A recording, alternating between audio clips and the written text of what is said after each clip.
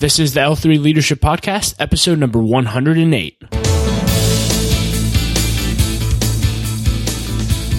What's up, everybody, and welcome to episode number 108 of the L3 Leadership Podcast. My name is Doug Smith, and I am the founder of L3 Leadership. We're a leadership development company devoted to helping you become the best leader that you can be. If you want to learn more about what we do, you can check out our website at l3leadership.org.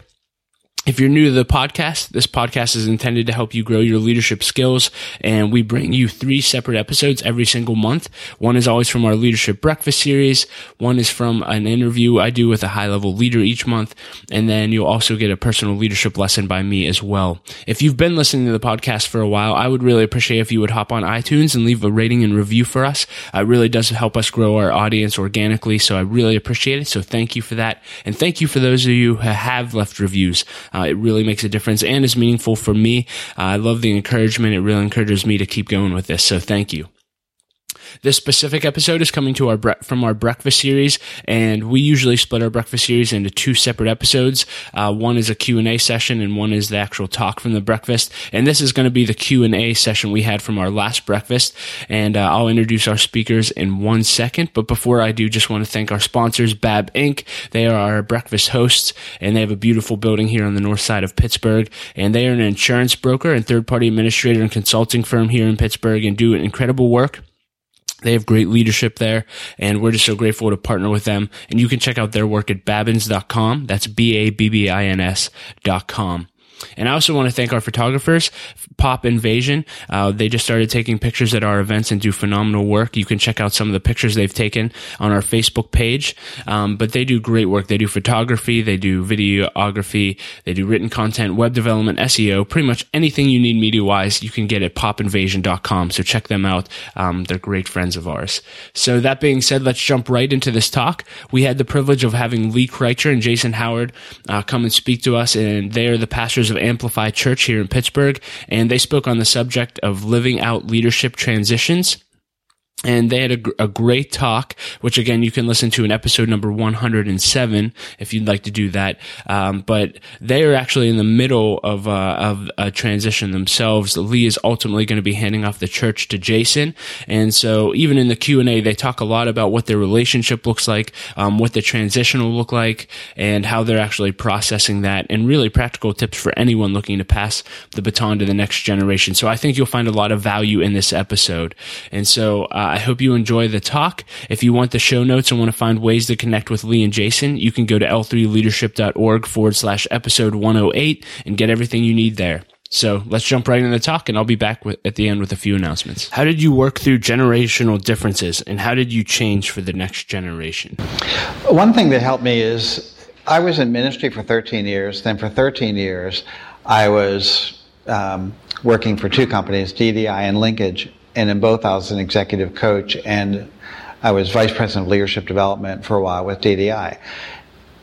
I worked with so many organizations, and the ones that were most effective were the ones that were constantly looking, how can we change to be more effective to reach our mission? So I had a bias towards being willing to change, plus the church was on its last legs, so we had a great urgency to change. So there wasn't a lot of legacy things that I had that were saying, I do not want to change. That being said, I was very strongly influenced by the church that my wife and our family was a part of in Atlanta, Andy Stanley's church, North Point. And so that was kind of my point of view as far as church leadership. Jason graduated from Hillsong, and I think his point of view was, I love Hillsong and he loves North Point. But there were times that he would be saying, well, let's do it this way. Let's consider this.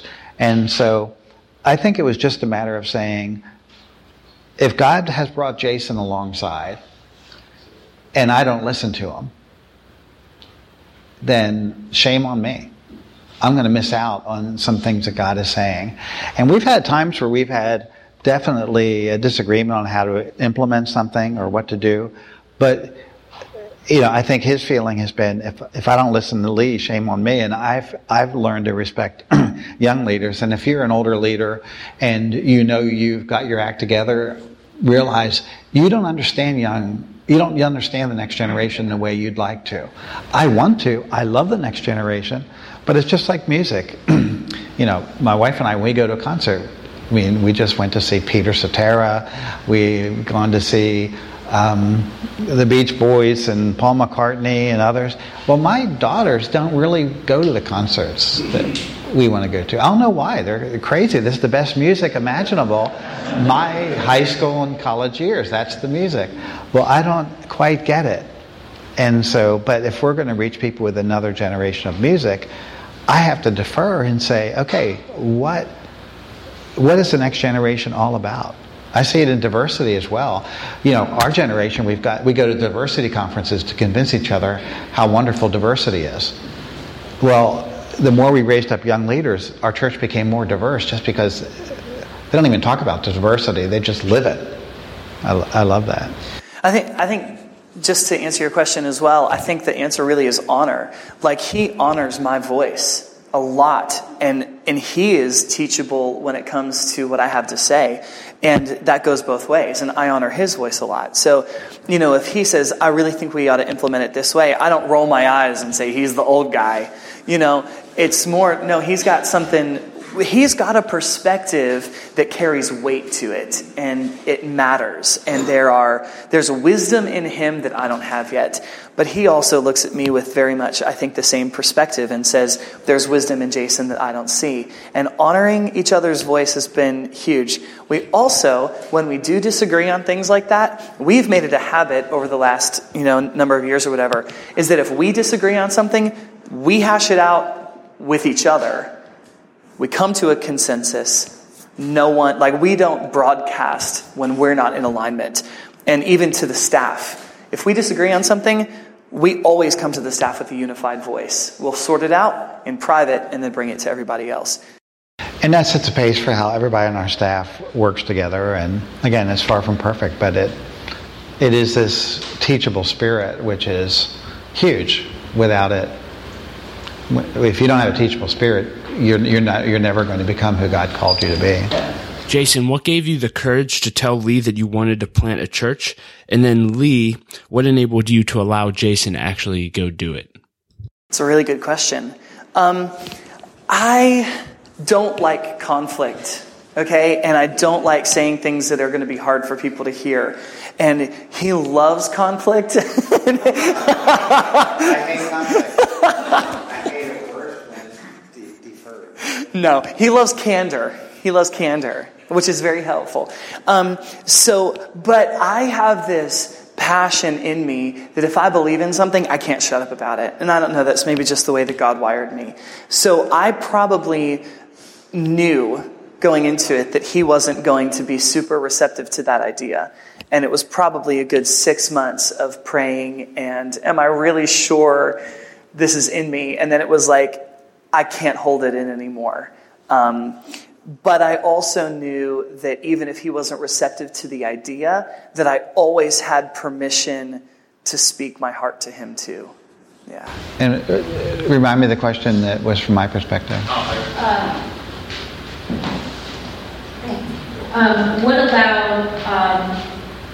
What influenced you to allow Jason to take those risks that you didn't originally feel comfortable with?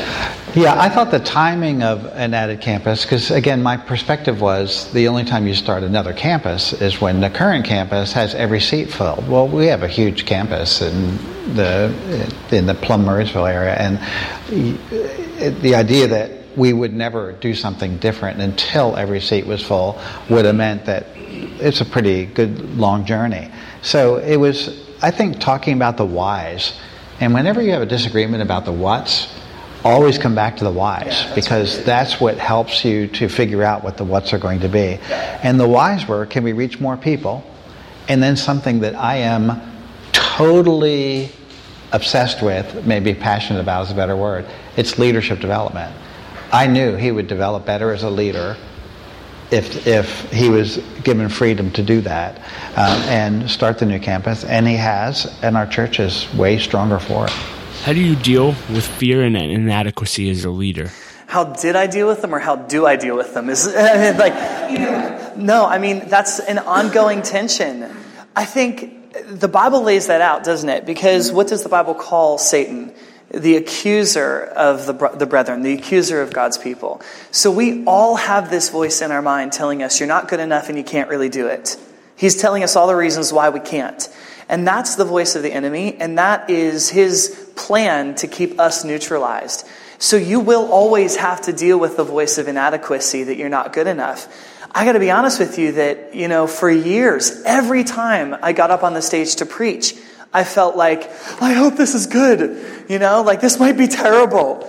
And every time I got off the stage, my first thoughts were, you really blew it. For years. And I had to just combat that with the truth of the Word of God, which is, he wouldn't have given me the stage if he didn't want me to be successful there. And God doesn't take you to a place to fail. He puts you in a place so that you can be strong and successful. And clinging to the Word of God and reminding myself the Word of God, a really practical tip, I have in my phone a very long list of, I guess call them affirmations. That sounds really formal to me, so I hate that word. But I have this long list of Bible verses and promises that God has spoken to my life. And I say them out loud nearly every day. I want to hear myself say the Word of God over my life. But if you believe that stepping out and doing this business was the right thing for you, then be confident about it.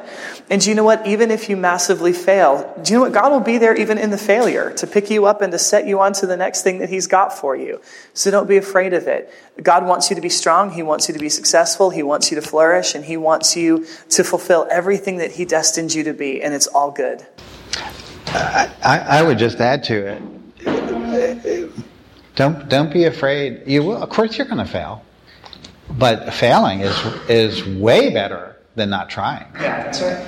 And I remember coming back to the church, and I had many people. I called my mom. I said, "Hey, I'm going back into ministry," and she said, "Oh no, that's not God's will.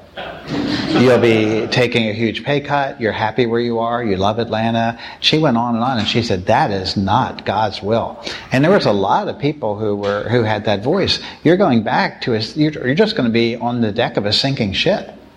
And you know what? I might have been, but I just had this feeling. Let's see what God's going to do. And I've always had this feeling. And I'll find out in heaven probably if it's right or not. Even if I do the wrong thing, if I really believe in my heart that's the right thing that God wants me to do, then he'll bail me out of it. And I've had a major failure. I would look back and say, at one point along the journey, I had been leading the high school ministry, and I had raised up a guy to take over the high school ministry. And I released him into that role and stepped out of it, and it didn't work. It blew up.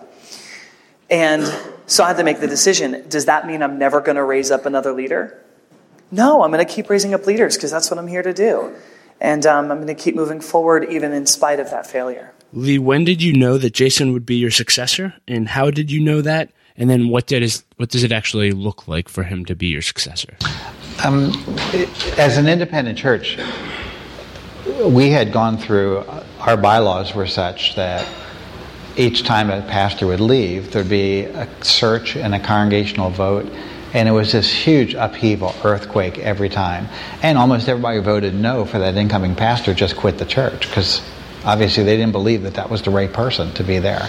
And so coming in, I knew that we had to make some changes. So I just said within my first 2 years, I'm going to name a successor. The board would approve it, and if something happened to me today, Jason would be the senior pastor tomorrow. Period. And the congregation knows it. He's got the DNA of the church. He's got the vision. He's got the dream. And he just slides right in. They all know him. And so I knew that was an important thing to do. How did I know that Jason was the right guy? Well, I really felt that God was calling me to bring him alongside when I started. And from the very beginning, while we disagreed on some of the whats, the whys, we were so consistent in. And everything, for the most part, he stepped up to do so many things that by the time we were probably 2 or 3 years in the process and I wanted to actually present someone to the board as my successor, it was clear to me that Jason was the right person. And so we have a bias in our church that everyone we need is in the house. Yeah. And so, as opposed to this idea that I remember when I was hiring consultants and others in my last jobs, the perfect candidate was always out there somewhere. Boy, I'd look at their resume, I'd say, that's perfect. And I realized in our church, every leader we've brought alongside has come from inside the church since we've been back together. And so, again, I wasn't thinking, there's some perfect candidate to take my place someplace out there. And I have pastor friends who are all into search firms and are always looking for external people. And the failure rate of those people being integrated in the organization is way higher than the failure rate that we've seen in our church of leaders who we've raised up from within. So the bias of raising up someone from within and then seeing Jason's potential kind of led to that natural decision. I think as far as the conversation goes, when he first started that conversation, I really didn't see myself in that role. I didn't really feel like my primary gifting was preaching. I felt like I'll preach if I have to, but I wanted to do music. And so I really saw, I wanted to be a rock star. I didn't want to be a pastor. You know what I mean? That felt really unnatural to me. And so when he first brought it up to me, I thought, I don't really want to be that. I don't see myself being that. But again, I've always had this bias that you allow leaders to speak into your life because God uses leaders to unlock what's inside of you. And so when he'd give me the opportunity to preach, even though I felt like, I don't know if I'm a preacher, I'd step into it because he gave it to me and I trusted that. And so I'd say that was a bit of a process to get me to the point where I'm like, yeah, I think actually this is part of who I am. And then it wasn't long after that I'm like, I want to start my own church. So you can see how quickly that happened.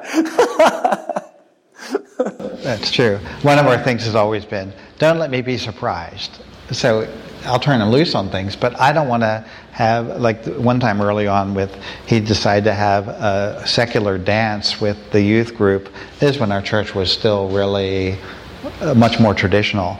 And so I find out about it from all these people calling saying, we're having a dance. And I said, don't let me be surprised, but just let me know when you're going to do something crazy ahead of time. So it's easier to have your back when I'm not surprised. What will your relationship and your lives look like after the actual transition and handoff? That's a really hard question to answer, I think, because you are looking into the future a little bit. But here's the thing that's always been true, is that we've been committed to each other. And I think that ultimately we're committed to the relationship just as much as we're committed to the church. And so our commitment to each other won't ever change. And so exactly how everything is going to look, I don't really know. And exactly how everything looks today, we probably wouldn't have foreseen 5 years ago. But I think that the thing that has remained true is that we've remained committed to each other. We remain committed to respecting and valuing each other's input. And I don't want to be the guy that says, hey, Lee, I'm ready. Get out of here now. And I don't even want to be the guy to say, here's my timeline. Here's when I want it to happen. I don't want to be that guy because I don't want to cut short what God has called Lee to do. And on this end of succession management, I do feel like I have the power to do that to a certain degree.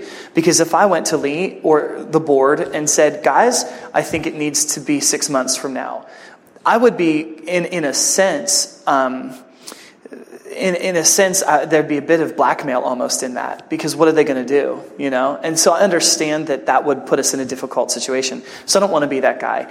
And I want to make sure that Lee lives out everything that God has for him. I want to make sure that Lee is true to every ounce of potential that God's placed inside of him. And I think that if we keep that kind of heart towards each other, that we'll be able to navigate whatever the specifics are. Yeah, if we have, in general, in 5 years from now, Jason will be 40, I'll be 67. And I think that by that point, I will have switched from a role of senior pastor to founding pastor, but probably will be involved with the church for the rest of my life. But the day-to-day operations will be more in Jason's hands. To a great degree, that transition continues to happen. He speaks more often. And with the book release, all of a sudden, the story of our church reversing our decline, when over 80% of churches in America are in decline, is very compelling. And all of a sudden I'm being asked to speak. In fact, it's funny, in October, going in within 1 month time frame this fall, I'll be speaking to a group of Pentecostal pastors, and then a group of Catholic priests, and then 2 weeks later, a group of Baptist pastors, all about revitalization within their churches. Because the idea of connecting or reconnecting the next generation is extremely compelling. So I see my role in this next season of life is not just serving as senior pastor and mentoring Jason, but also inspiring other churches to do the kind of mentoring that we're doing. And I think God's really has uniquely gifted me for that. So I'm not hanging on to say, I really think God is opening up other doors. And it's not exactly like, I wouldn't compare it to John the Baptist who said, I will decrease and he'll increase. But in a way, that's naturally what's going to be happening. It won't be like all of a sudden we go from point A to point B and it's a huge drama. I see it more like David with Solomon maybe. David knew he wasn't going to build the temple, but he made sure everything was ready so Solomon would be set up for success. And that's really what I see my goal as being in this next season, as well as influencing churches beyond ours in hopefully a very profound way. How do you find spiritual mentors? I think that look at the people who God's already put in your life. And I think that God has a way of putting you exactly where you're supposed to be when you're supposed to be there. Unless you've got something in your heart that's just completely resistant to him or selfish or something, I think God puts you where you're meant to be. And who do you have access to in your life right now? Who at your church do you have access to that maybe is someone who you like to have speak into your life? Maybe you don't even know them, but ask them out for a coffee, and maybe you think they're totally crazy by the end of that, and then you'll keep looking. Or maybe they'll be like, oh, this person could really speak into my life. I think that you're looking for someone who's a bit further along in the journey than you. I think that you're looking for somebody who reminds you of Jesus. But again, it's like that perfect job applicant who's out there somewhere. The perfect mentor doesn't exist. So these are all flawed people. But there's somebody, the key is there someone who, if I'm connected to, can take me from where I am to where God wants me to be in an accelerated fashion? That's really what it's about. Jason, you've been loyal to Lee's vision for over 13 years. And Lee, you started your church when you were in your 20s. How do you know as a leader when you should be loyal and faithful to another leader's vision versus actually jumping out on the vision of your own? Yeah, it's a good question, because I'm not saying that it's never God's will for people to start new churches, but I do believe that when people stay together, there's a lot more power and strength in that. And I think that my idea would be that the American church as a whole would probably be stronger if we didn't leave and start new things every time we disagreed with each other. So I think that if we could stay together on the same page and be committed to each other, we would be a lot stronger as a whole. I came from a background at Hillsong where they're fiercely loyal to each other. And that doesn't mean that leaders haven't gone off and started new things, but for the most part, people stay loyal to the house. And within that house, they've been able to start new things. And collectively, they have more global influence than probably any other ministry on the earth today because of that, because they've stayed together. So I'm not saying it's never God's will for you to step out. But to be honest with you, I didn't know Lee very well in 2003 when he called me up and asked me. I didn't know much about him. I didn't know much about what he had done as a leadership coach or whatever else. I had been in Australia and we were just disconnected. But the thing that brought us... Even though he is my wife's nephew. Yeah, we are related. We are related. So that makes it sound like we were strangers. We weren't strangers. I'm not related. You're my wife's nephew, unless you do something really good. Then I'm his nephew. But we really were not connected. We were not connected. The only advice I had ever given him was... Don't go to Hillsong. Go to Hillsong. Go to a real college. Get a degree that's worth something. I don't know if this is some relative wanted me to talk to you. Yes. Who is this guy? The thing that... Isn't it a very spiritual mode? No, the reason why I was loyal, though, was because of the why. And the why that he was articulating at that time was, there are people who don't know Jesus, and we need to build a church that's going to engage with them. And that was like, that's what I'm called to do. Like, that's who I am. And I had I didn't have much context in Pittsburgh for seeing many other churches that had that sort of perspective. Not saying they weren't out there. I just didn't have, I didn't see that very much. And so for him to come in and say, we're going to build a church that people who don't go to church love, I said, that's why I live. Like, that's who I am. And so it was really loyalty to the vision. And then in turn, loyalty to him as the leader of that vision. Yeah, and it was clear, like some of the board members who had invited me back to candidate for this church, they said, oh, well, when you come back, the people who used to go to your church will come back. I said, none of them will come back. They all are happily in other churches, and they're serving God there. And the church that we're going to create now is so radically different than it was in the 80s, that if they come back, they're going to be disappointed if they're thinking they're coming back to the way it used to be. And so, I said right away, we are not here to keep the people who are still here. That's the problem. The church has been trying to keep the people who are still here happy, and they're all just dying every year. More and more people are dying and getting older every year. We will be here to reach people who are unreached. And the vast majority of our growth has come from people who were either far from God or disconnected from church or hadn't been in any church for a long period of time.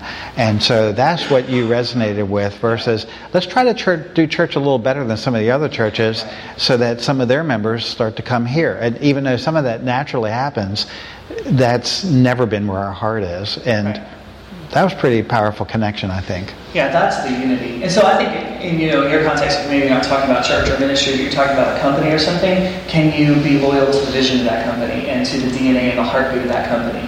And if you're loyal to that, then I think that the rest answers itself. And I've grown to admire Hillsong as a ministry to a great degree. And part of it is because of that loyalty that they have towards one another. And one reason why I'm not afraid of how our lives are going to roll out.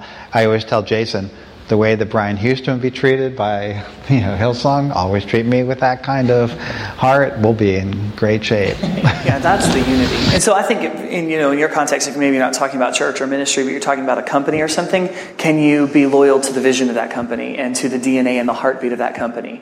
And if you're loyal to that, then I think that the rest answers itself. Leah, I'd heard that when you came to the church, you actually gave a sermon to the church of 10 that was called 10 Reasons You Shouldn't Hire Me as Your Senior Pastor. Why did you do that, and what did you actually do to turn the church around and help them change? Well, I was regional vice president for a company called Linkage in Atlanta, and when I was called to say, would you come back into ministry, I said no. I said, I'll pray for you, but I'm not coming. So I kept getting calls. They finally said, would you pray about it? And I said, no, I don't want to pray about it. And they said, well, you used to be a pastor. The least you can do is pray about it. And so I said, okay, I'll pray about it. And I prayed, and I got as far as to think, I need to at least go up and tell the church what would happen if they had me in as pastor. And so the guy who had called me, who is, a great friend, he said, you can't tell them what you're going to do. I said, I will tell them what I'm going to do. Because if they vote no, I'll sleep peacefully living in Atlanta with my current job for the rest of my life. But if I say no, I won't even give it a shot. I'll always have this feeling when the church was ready to die. When the church dies, you didn't try to do something about it. So I actually went in and said, here's all the things that are going to change. It starts with the name. The name of this church changes the moment you vote yes for me. And if you like the name of the church, vote no. And I had like 10 reasons to vote no, like a David Letterman list. And I actually felt if they voted no, I'd be very happy. And if they voted yes, then we'll roll up our sleeves and we're going to change the world, for Christ with God's help. But it was at least 2 years after I came back that I thought, did I do the right thing? At least 2. It was really a miserable couple of years, and a third of the people who were in the church left for other churches that were more like the way the church had been. I mean, they were there because they liked it. So, but many others started to come in. A lot of those things on the list, though, were like, if you like the style of music, you should vote no. Like, if you like to get dressed up for church, vote no. Yeah, if you want to ribbon dance down the aisles, you should, because that was something that... No, I said if you like individual expressions of worship, because that's kind of where the church had gone. And I said, look, you will join in without standing out. The moment you start to attract people's attention instead of the words or what's going on. So there were a lot of things like that were just built into the culture. I said, if you like that, vote no. Yeah. What can we do to serve you guys and serve your church and pray for you? I think, I think that the thing that we really want the most is just for more people to know Jesus. So if you're going to pray for us, pray that more people fall in love with Jesus. And pray that we are an accurate representation of his heart to the world. That's what I want. Yeah, and if you know people who maybe wouldn't be comfortable in a more traditional church, tell them to try one of our campuses. If you know a church that is kind of stuck in a rut, or maybe they're aging or fading, get a copy of For a New Generation, because it will break their paradigm. It's kind of a shock and awe kind of thing of all the things we change as a church. That it's not you'll be changing the same things, but if you're not willing to change, you're perfectly designed for the people you're reaching now as a church. The idea that you'll reach people, that somehow they're going to just start coming with you doing the exact same things you're doing now. It's not going to happen. So get that word out that way. We're doing something with Willow Creek, their leadership conference, the Global Leadership Summit at all our campuses at the beginning of August. So if you're into leadership development, just go to our website and you can see what we're doing there, and recommend that'll be a great thing. Amplify Church.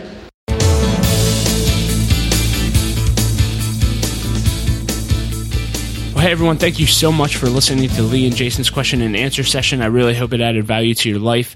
And again, if you'd like to connect with Lee or Jason and find out what they're doing, you can go to the show notes at l3leadership.org/episode 108. And if you enjoyed the Q&A session and have not listened to their talk on transition, you can go to episode number 107 in the podcast and listen to that as well. I want to thank our other sponsor, 068, who actually is an amazing organization that starts companies with ex-convicts, and you can watch stories of men who have done that and women, and just what they're doing at 068.org. They're doing some great work, and we love partnering with them. So again, if you really enjoyed the podcast, I would appreciate if you would hop on iTunes, leave a rating and review. It helps us spread the word. And if you want to see what upcoming events we have coming up and just stay in touch with everything we're doing here at L3, you can sign up for our email list and check out our website at l3leadership.org. And you'll also get a free copy of my ebook, Making the Most of Mentoring, which is a book I wrote, which is my step-by-step process for getting meetings with leaders. So as always, I like to end with a quote, and being that Jason is from Hillsong, I like to quote Brian Houston, or went to Hillsong. Brian Houston's the founding pastor there. And just such a simple quote he shared, but I loved it. He just simply said, leadership begins at home. And I think that's something that as leaders we all need to remember. If we're not great at leading at home, we won't be great at leading anywhere else. So thanks again for listening and being a part of L3 Leadership. My wife Laura and I appreciate you so much, and we're looking forward to being with you next episode. See you then.